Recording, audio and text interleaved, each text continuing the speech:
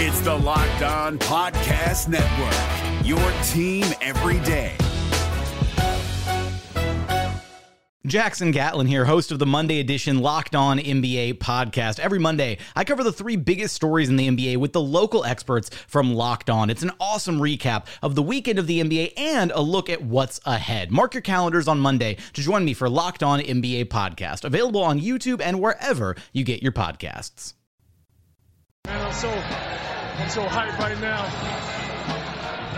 Anything's possible. Oh, my mama made it, ma. Anything's possible. Rainy days, jump shot, fade away. This the best Celtics podcast day to day.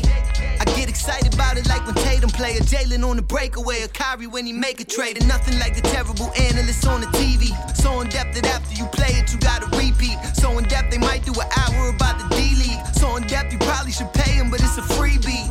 Yeah, Corrales, Packard, and J. King locked on, trying to get the 18th ring. And well wishes go to Gordon. Listen after every game is very important, Millies.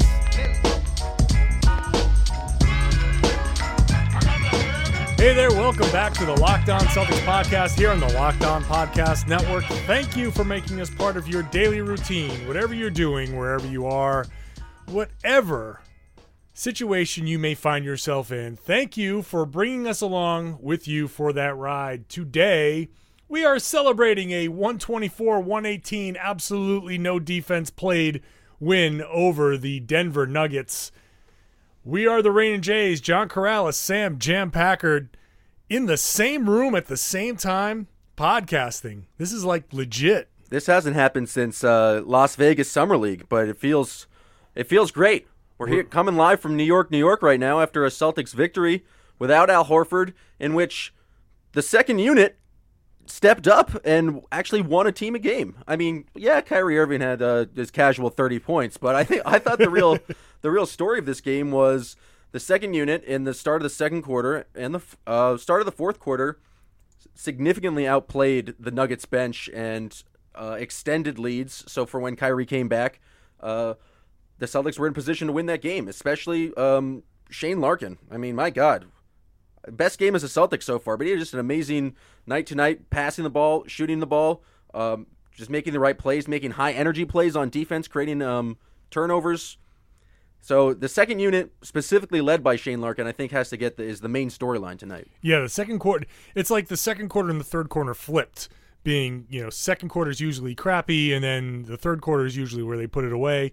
Kind of opposite. The second quarter, the Celtics shot 68% in the second quarter. Larkin, 4 of 4 for 9 points. Baines, 3 of 3 for 7. Tatum, 2 of 2 for 6. The master of efficiency, Jason Tatum. Let me pull up his numbers for the night. Tatum on 9 shots, 15 points on 9 shots, 4 rebounds, 2 assists. Jaylen Brown, 26 points on 12 shots. Kyrie Irving, 33 points on 19 shots. Celtics shot 59.5% overall from the field, taking advantage, I think, of Denver at the end of something like 12-game road trip. This was the last game. They played pretty well. That backcourt, Jamal Murray and Gary Harris, combined for 64 points. Jesus. And those guys were just raining, and Gary Harris took over late. It was just bombing away. Gary Harris is problematic. He's very, very good, and he's been this way for a while. It feels like the Nuggets, they don't have the star power yet. I know Twitter loves to kind of talk about how Jokic is the next great thing and the greatest passing big man in the history of time, and believe me, we all know that's Al Horford. But of course. But Gary Harris has consistently been good and is very underrated, and tonight was amazing. He just pulled off some things. He had a crazy up and under layup against Jaylen Brown, which I thought Jaylen defended nicely. He had that made that 3-pointer after the jump ball, and he's just a very solid basketball player. And was very impressed by his play throughout the game. And then Jamal Murray, that kid can shoot. Like, I don't know if he's a full-time, you're going to be putting up 30 points in a game, but some of the shots he was making in the end to keep this game a lot closer than I thought it should have been. There, with about 6 minutes left in the fourth quarter, I was like, oh, the Celtics should have this game. Like, Kyrie's going to come back in, but no. Jamal Murray and Gary Harris just like single-handedly willed that team to at least keep it close. Yeah, that was very annoying because that was like a 11-point game, and you said it. You said they're playing stupid, but they're still up 11, and then Harris and Murray just kept bombing away. Harris and Murray combined to be 7 of 16 from 3. Harris was 3 of 8. Murray was 4 of 8. Just, I mean, that's going to be a backcourt that's a problem. Murray's going to be a star in this league. Not a lot of defense played, but Jaylen Brown had a nice game. Nice to see Jaylen Brown stepping back up and scoring after the whole personal issue and then getting the whole goggle thing, which I'm very disappointed in, man. I mean, I love that look. The black glasses. We put the glasses on the boat, and I think they're just staying on the boat, and they're just gonna be kind of like sitting on whatever a dashboard or hanging from something, but those glasses aren't going back on his face, which is a shame. It's very too bad because the goggles, they fit his personality, and it's too bad they invented things like contacts, just because for our own personal entertainment. But it was the best game from Jaylen in a while.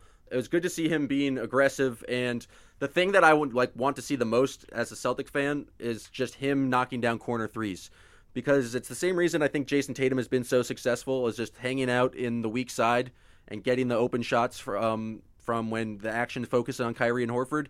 If Jaylen Brown can just chill in the weak side or in either corner basically and knock down open corner threes, the offense has so much more potential, and that's something we saw him kind of struggle with in his downstretch. We also just saw him be generally less aggressive, and it was nice to see him do more attacking the basket tonight. But if he can just become a more consistent shooter, especially from the corners, that would mean great things for the Celtics. Yeah, he hit his free throws tonight too, 5 of 6 from the line, 3 of 4 from 3.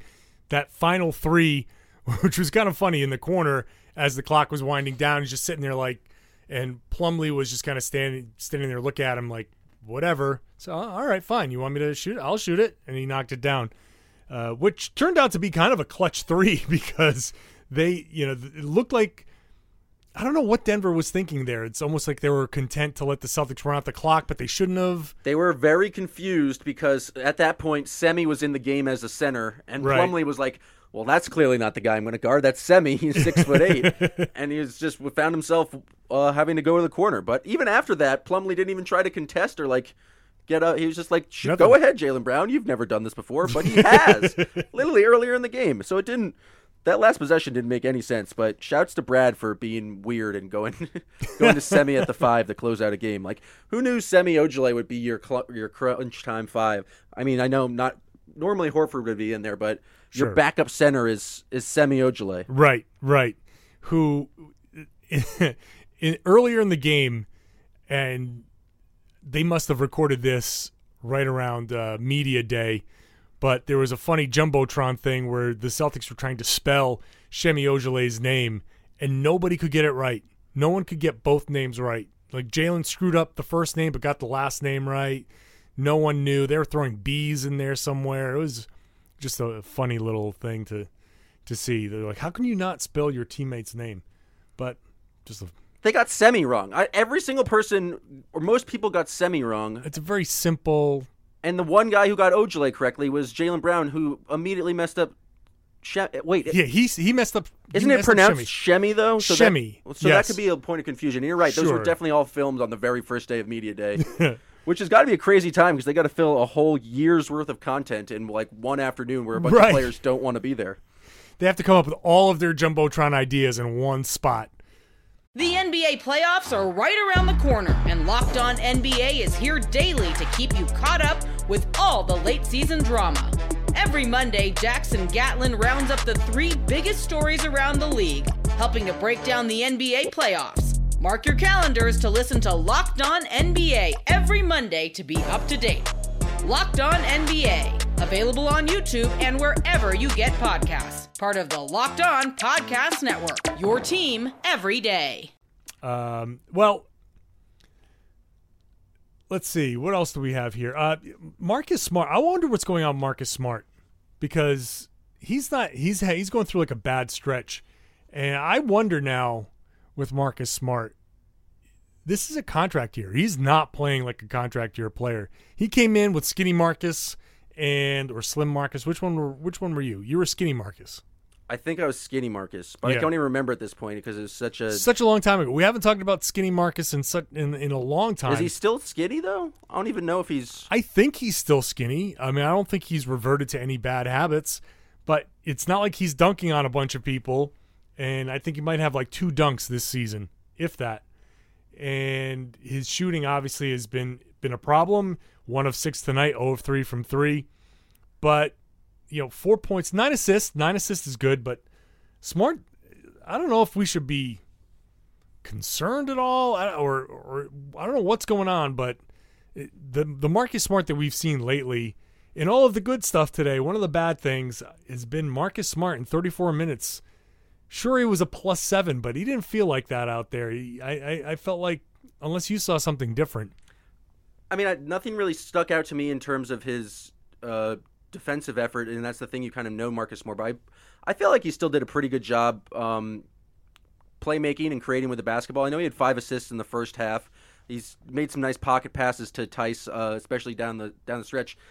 I'm less concerned about Marcus because I feel like we know exactly what we're gonna get from him. It's the high energy, high effort, makes the impact winning plays, as cliche as it is. I think he's a great pick and roll passer. I think he's really added that to his game. As for the shooting, you're right. I don't think it's ever going to be there. He's never going to be a great shooter, or never be a guy who finishes well against the rim. At some point, he's going to just have, like, defenses will learn to just not guard him. But I don't know. Tonight didn't really stick out to me as a bad Marcus Smart performance. It didn't. Chicago was a bad Marcus Smart performance. He was not as bad as Chicago, but not great. Not great. What else do we have here? I feel like this was kind of they didn't play any defense. Kyrie did Kyrie things, and the Celtics shot pretty well, but this is such a brutal stretch for them that I don't know how much more there is to say after all of these games, because they play tonight, they play Friday, Saturday, and a lot of these things are very similar. Jason Tatum is very efficient, and he had a couple of drives to the rim where he finished. He did the Stretch Armstrong thing and kind of leaned over and finished. That was nice. But as somebody tweeted me, and I will look it up, I'm dreaming of the day that Jaylen Brown shoots 15 shots. And as soon as I find it on my Twitter... Jaylen Brown or Jason Tatum? Jason Tatum. I'm sorry. Jason Tatum. And I'll find it. I think Tatum, it's interesting. You hear all the cries for his shooting more, but he's also very efficient. So, and he's lauded for his efficiency. So you can't have it both ways. If he's going to be putting up more shots, his efficiency is going to go down. And part of the reason he's been so good is he plays within the offense, and he only shoots when the shot is there. And it's something that a bunch of different coaches and opposing players have talked about. What makes him so good is his patience and his ability to not really force anything. So I don't know if I'm clamoring. I mean, yes, if the shots are going in, but I'm not necessarily clamoring for him to just be jacking things up. I thought he did a better job today. And one play sticks out to me is in the second quarter of him just, taking more control of the second unit. But he did a nice up fake dribble move, got the defenders to collapse, and did a nice over-the-head pass to Rozier. Tito 3 sticks, of course, knocked it down. But that's what you want to. I feel like we'd want to see more from Jason Tatum. It's not just the idea of just shooting. It's being more aggressive and then making the right play out of that. And so I would agree that it's like, I just think shot numbers is the wrong number to focus on. It's just general aggression, especially while he's kind of the leader of that second unit. Right.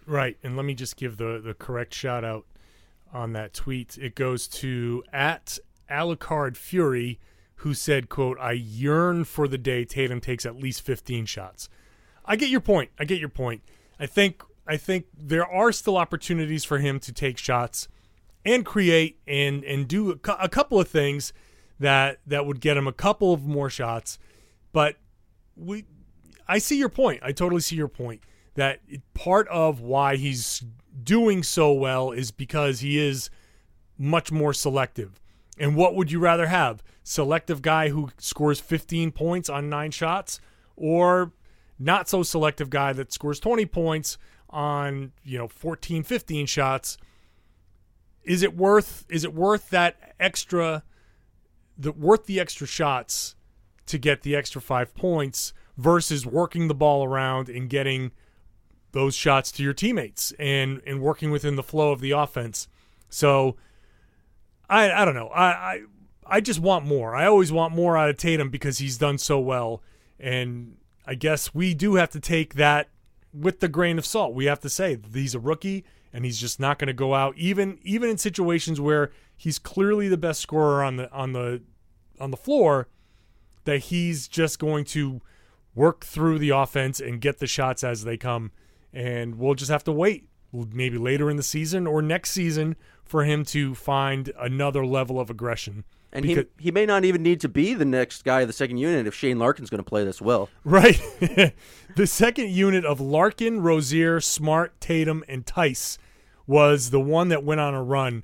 And Shane Larkin, all he did tonight was score 14 points on a perfect 6 of 6, 2 of 2 from 3, 3 rebounds, 2 assists, 2 steals, and a blocked shot to his credit.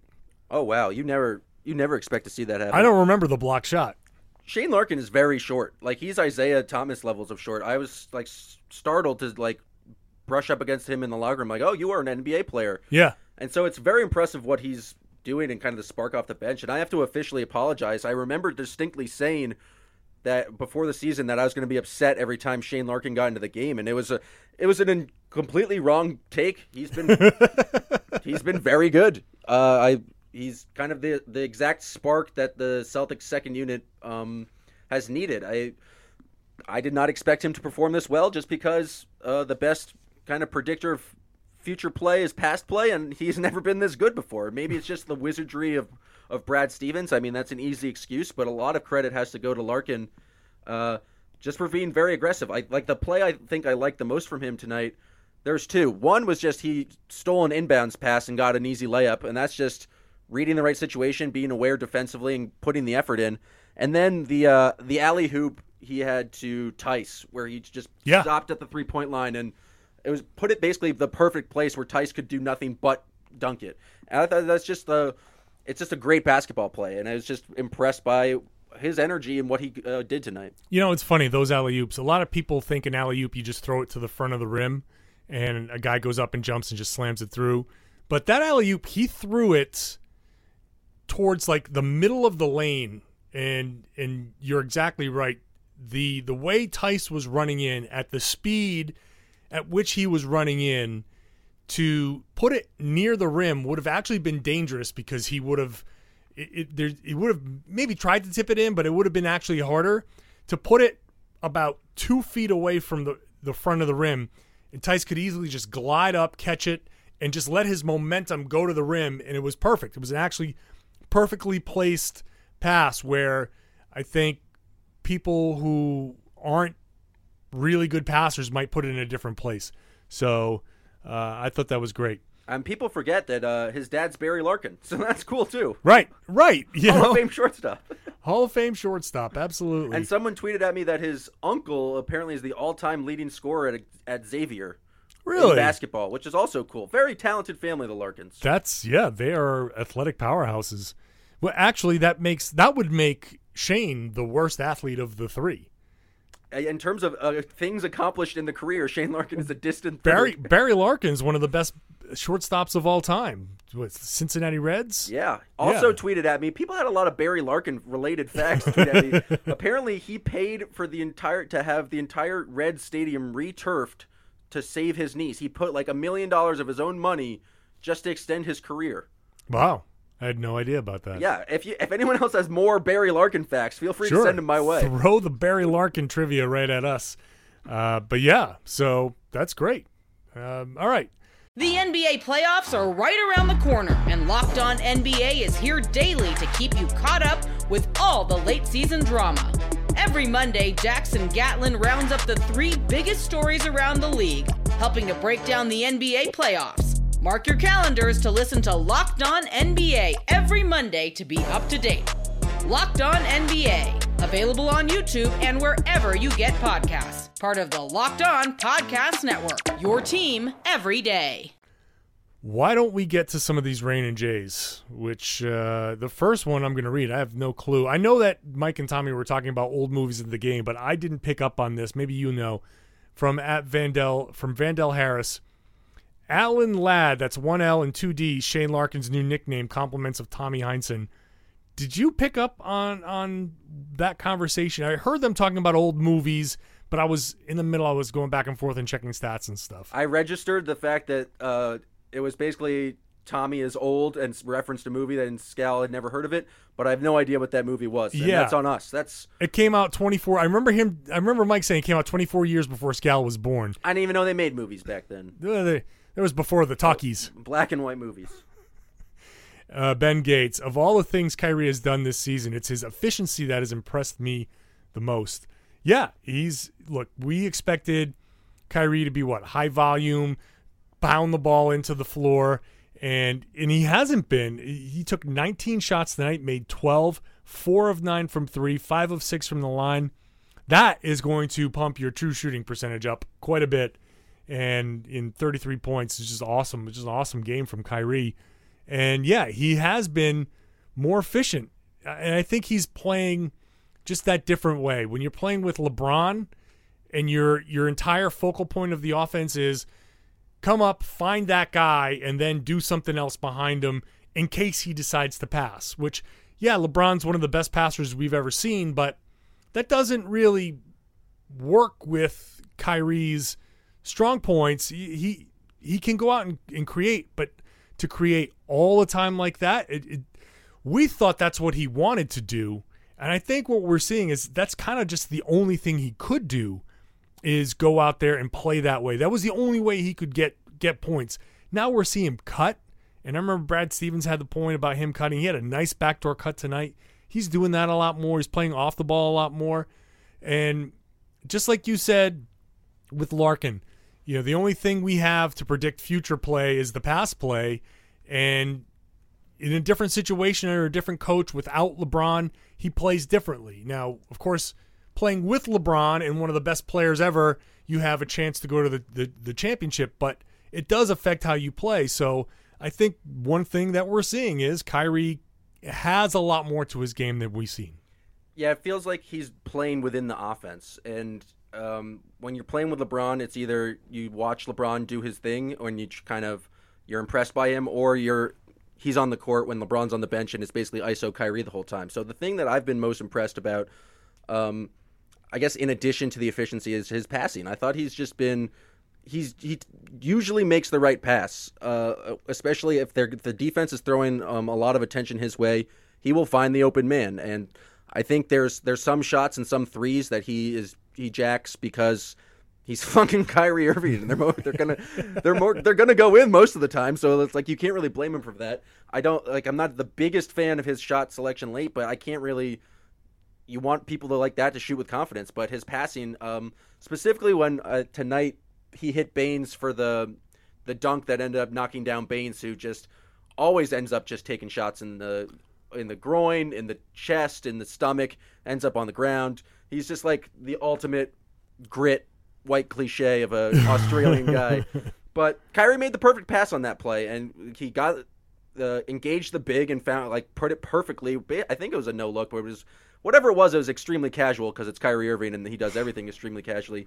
But he basically fed it to Baines and just I just been impressed with his passing in terms of working with in the offense and not really trying to force anything too difficult unless the moment really calls for that and it's the fourth quarter and it's kind of everything slowed down. Then he has that ability, but it's not something he's been really looking to do. So I've been mostly impressed with his passing. Yeah, absolutely. At Jovian Shadow, have we reached that point in the season already where we're in third gear, meandering along, waiting for the playoffs to begin? I did answer him on Twitter, but I'll answer it here too. I do think that right now we're just in a tough stretch. This stretch of December is the worst part of their schedule, heading into January when things calm down a little bit and they go on that London trip. And they were without Al Horford. They were without Kyrie in Chicago. Marcus Morris has been out. And I just think a couple of injuries, key players, bad stretch. You're going to have sloppy play. No practices. Again, they've had one practice in 2 months. So I don't think this is meandering. I think this is just sloppiness because the schedule is brutal and they haven't had their full complement of players. This is kind of a weird part of the season. It's like you mentioned, it's harder to do the post-game recap because it feels like we're in a slog of all these games, and it's hard to really talk about anything new because the trends that have existed for the whole season are there. But then you also think about it, it's like technically the season hasn't even started yet because the season doesn't start till Christmas. Right. So it's kind of a weird stretch of games that the Celtics, you're right, they're going to have to just get through and kind of gut them out. Tonight they didn't play the best defense, and they're certainly fortunate that Jokic didn't play. But you know what, they got the win. I feel like there's a lot of Celtics wins this year they might not have played the best basketball, but they were eventually just the better basketball team and have got the victory. So you're right. I don't think they're meandering. It's a long season. You're going to have some down games, but as long as you're generally most of the time coming up with a W, you can't really complain about it. Right. That's we'll deal with it for now, and then hopefully when things calm down a little bit, we'll see some better results and crisper play. At Tush Bagoosh. I love that name. Tushar Patel. Shane Larkin, more like Rain Larkin. Needs some production off the bench. Number 8 provided it so far. That was a tweet that was sent earlier in the game in the second quarter, I think. But I like that, Rain Larkin. Rifesy fouling Smart on a 3 might be the dumbest play in basketball. I don't know what it is about Smart, but he's got magnets in him. He just attracts defenders without any logic because, let's face it, magnets make no sense. I don't care if you can explain the science behind it. It doesn't make any sense. I have no idea. I really feel like this might be, and I think we've talked about this on the podcast. I think Jay and I brought it up. Regular season versus playoffs.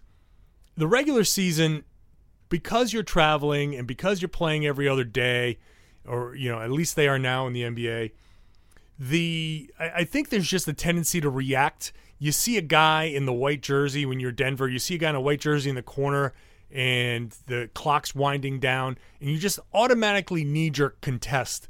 There's no repetition against the same team to say, where's Marcus Smart? He's in the corner. All right, I'm not going to go too crazy. I'm going to contest, but not overreact. So for now, we'll take it because they're treating Marcus Smart like he's Damian Lillard out there on offense, and he's clearly not. So, yeah, fouling Marcus Smart in the 3 is probably one of the most inexcusable things you can do in the NBA. I can't think of, off the top of my head, a more inexcusable play for anybody to make, fouling Marcus Smart in a 3. I mean, unless you just go with the worst shooter and say fouling Lonzo Ball on a 3, but I don't know. It makes no sense, but that's the magic of Marcus at this point. It just keeps happening. He just keeps attracting attention. And let's see, one more here.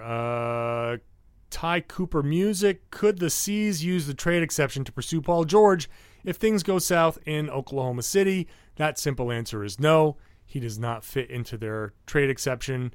So I'm assuming that that's the disabled player exception. Needless to say, there is no use for that. I don't understand the thirst for Paul George. You guys realize that there's this whole Gordon Hayward character who still hasn't played, who's going to come back definitely next season. I don't know. There's some crazy, saw him without a walking boot already, and some Twitter doctors have already said he might be come back in March. I have no idea if that's true. I don't think we can prepare for that mentally as Celtics fans. You have to prepare for him not ever coming back this season, but there's a built-in huge addition to this team. There's really not. They've been very, very good so far. There's no reason to go add someone else beyond Gordon Hayward. And beyond that, there's the whole issue of the luxury tax. I had a debate on Twitter, and it's all hypothetical. And you say, okay, Oklahoma City is struggling right now, and There's the possibility they don't feel like that they can keep Paul George. If they don't, why don't they try to get something? Blah, blah, blah, blah, blah. And, of course, Boston, you start wondering. Okay, fine. But what ends up happening is you're going to have to – you don't just trade him for a rental. You trade him to re-sign him, and he's going to be a max player. So you have him on the max. You have Gordon Hayward on the max. You still have Al Horford and Kyrie Irving opting into their deals. There's 4 players are going to make $120 million practically. You're already at the luxury tax line. Never mind the salary cap. You're already at the luxury tax line with 4 guys. And then you still have to pay all of your other players. That's just too expensive. It doesn't make any sense. And I like Paul George, but it's a pipe dream, and I just don't see it. Now, as for Gordon Hayward, I do think there's a good possibility that he could come back, not in March, but I think if the Celtics get to the second round of the playoffs, which they should, then I would say Gordon Hayward coming off the bench for 20, 25 minutes a game in what, May? Minutes restriction Hayward. Like if they are going to bring him back, I like the idea of them bringing him back and just only like allowing him to do like a very light load, seeing what he's capable of. Basically, if he comes back, I want there to be very limited expectations for what he can do, because there's no reason to force him back or like rely on his minutes. He really needs to come back and make sure that he's completely comfortable moving, get back in basketball shape. But considering how well this team is playing, I don't think they are relying on him for like a boost. But he's a great basketball player. I think they would welcome it. But I just like the idea if he comes back, very low expectations, minute restriction. Just you have to be 100% sure. But if you're going to bring a guy back with like that crazy and gross of an injury, well, the way I look at it is this: it happened October 15th or so, whatever it was. Now it's December 13th. It's been 2 months. Comes out of the boot. And then you got January, February, March, 3 months of rehab, strengthening. Give him a 4th month, April. Now you're into the playoffs. By then, he will have rehabilitated. He's gotten his strength back. Does he have his confidence back? Does he have enough wind back? He will still have to kind of get back into NBA shape. But if you bring him back, imagine at the very least 8 minutes of Gordon Hayward starting the second quarter and the fourth quarter. And now that bench unit is buoyed by Gordon Hayward instead of Marcus Morris or Jason Tate. I mean, that alone is enough of a boost. And I sure as hell don't want to rush him back. If he's not ready, fine. I'm not pushing for this. But I think by May, that's what, 7 months worth of rehabilitation, strengthening, and all conditioning. I think that's within a very normal time frame for this injury. So why not? If he's ready, I would in a second round series, and then by that time he will get more strength back. If you get past the second round, now you're in the conference finals. Now you've got 20 to 25 minutes of Gordon Hayward. Maybe Hayward's in your closing lineup. That changes everything. All right, I mean, you sold me. You're right. He's amazing. The crazy thing to think is that we all thought went into the season with the expectation that he was going to be, I think a lot of people, including me, thought he was going to be the Celtics' best overall player. Sure. And they got 6 minutes from him, and they are still have this record and are playing this well. So I can't even really comprehend what adding back like a healthy Gordon Hayward would do to this roster. So if he can have any sort of positive impact, I'm all for it. Okay. You got a junk drawer over there? Oh, I got plenty of junk drawer. All right. The first one, and oh my God, the gif of Yabu dabbing pregame. Oh my God, that must be like crack to you. Oh, it was fantastic. Now we all know that I'm a much bigger Yabu dancing fan than I am of Yabu actually playing, but he probably hits it felt like 37 dabs in under 5 seconds. Like, he does back and forth, back and forth, back and forth at least 8 times, then does it like all with right-handed. It's just, who knew he could like Dancing Bear? I thought that was like a description of his awkward basketball playing, but really this man loves to dance, and I'm all for it. And I just need to see him dabbing more. As a dabbing addict, it's nice to know that there's fellow addicts out there. And if you need support, Yabu, if you need someone to talk to, we can dab together. Today, I actually dabbed on a class of high school freshmen. I was there to talk to them about criminal justice reform, and as I was leaving the room, I wanted to be cool, so I dabbed real hard on them. It felt great. You know what? And now that Yabu's doing it out in public, you know what? I'm not afraid to admit my dabbing addiction. What kind of reaction did those kids give you?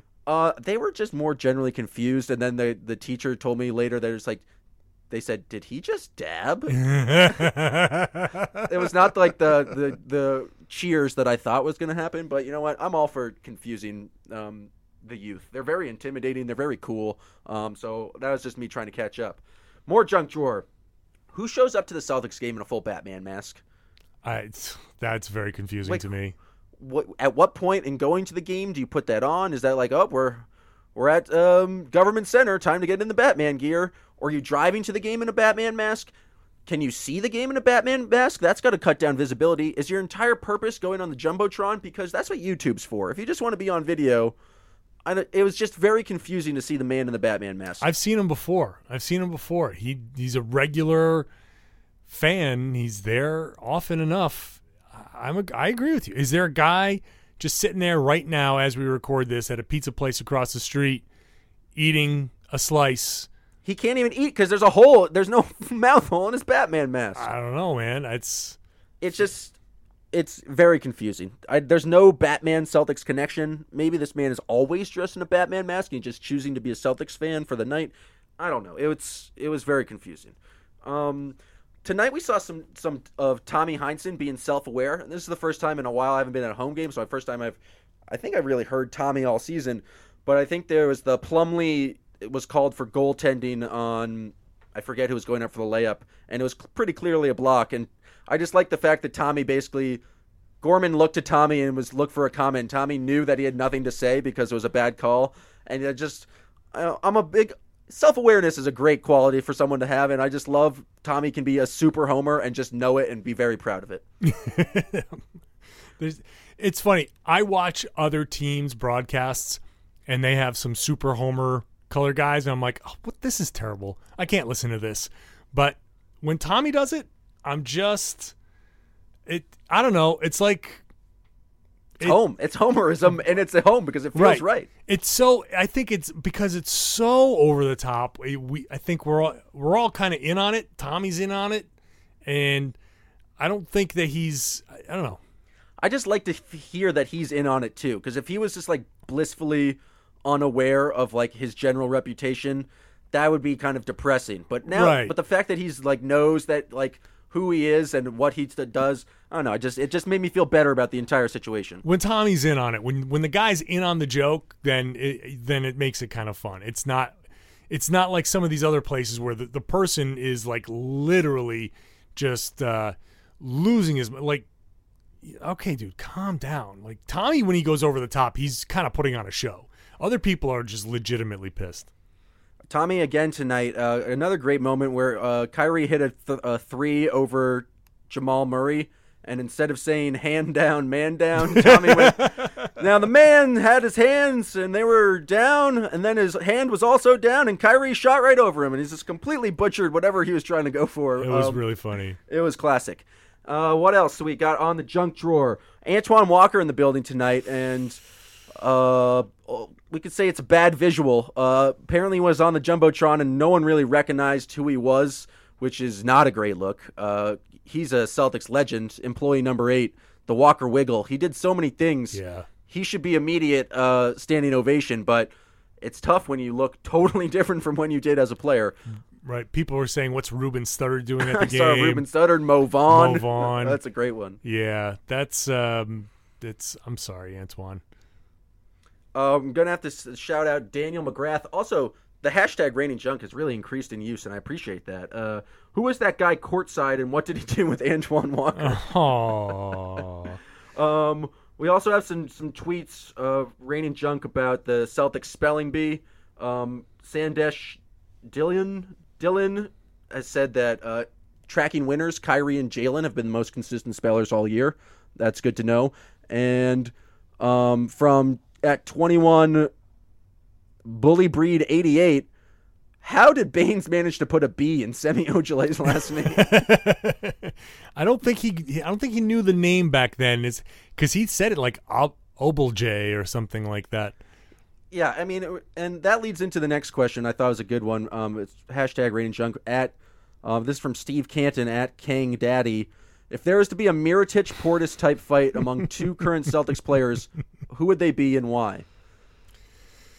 Well, we were discussing this before the show, and I like the answer that we came up with. I think it's pretty obvious. It would be Marcus Morris and Aaron Baines, not out of any malice, just because Marcus Morris really wouldn't understand what the hell Aaron Baines was saying. Right. Aaron Baines would come up with one of those like crazy, to us nonsensical Australian phrases, like, and Morris would just lose his mind. Like, I don't even know what the phrases are, but they sound like, oh, what's a moogly? Like, what was the last one? It was that meant like in a whoop whoop or something. Yeah, something like that. And what'd you say about whoop whoop? Yeah, right. And then Marcus Morris would take offense, and somebody would, I don't know Baines whose face wouldn't back down, and there'd be some Vegemite everywhere, and it'd be like, I think those, I can't see anyone else getting in a fight. The one person I could maybe see on the Celtics getting in a fight is Tito, just because he doesn't back down from anyone. We saw him getting a little bit of a scrap, a bit of a yelling match with Kenneth Faried, who is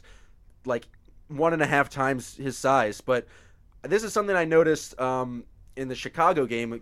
In Chicago, you sit way closer to the game, so you get get to hear the players more. And Tito's just very aggressive and is willing to talk shit to anyone. And so, I don't know.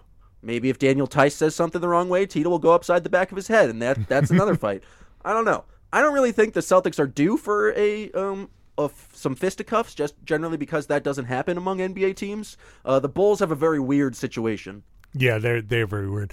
I feel like this is the point where we should apologize to our Australian listeners for all of the things we just did and said, because there were a lot of stereotypes and stereotyping. Yeah, it's generally not good. But I feel like the Aussie fans, they love us so much that they know we mean well. I wish I had a more common phrase to go to other than the guttural sounds that I emitted, and of course Vegemite, which I've never had and I've heard is quite disgusting. Yeah, no, I hear it's awful. Everything else, it's just are either Simpsons quotes from Bart versus Australia or Outback Steakhouse advertisements. I did as a child like Men at Work a lot. They were from Australia. I don't know that anything other than that one song, Come From a Land Down Under. Yeah. No, they had their first album was pretty good. And then, Well, shouts to all of Australia and all of our international listeners and all of our domestic listeners for listening through this entire Rambling Junk Drawer. I appreciate you guys using the hashtag Raining Junk because it helps me come up with things to say, and that's helpful. Sometimes I don't have a full junk drawer, so thanks to the people. There you go. So do that. Hit us up with the Rain and Jays hashtag. Then I think that's it. Then Celtics win. It's nice to win games. They won 124-118.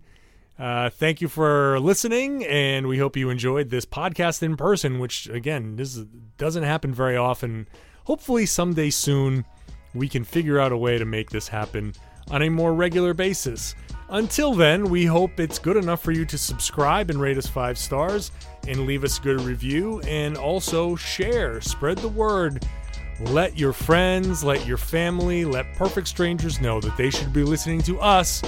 We are the Locked On Celtics podcast, and we're part of the Locked On Podcast Network. Hey, Prime members, you can listen to this Locked On podcast ad-free on Amazon Music. Download the Amazon Music app today.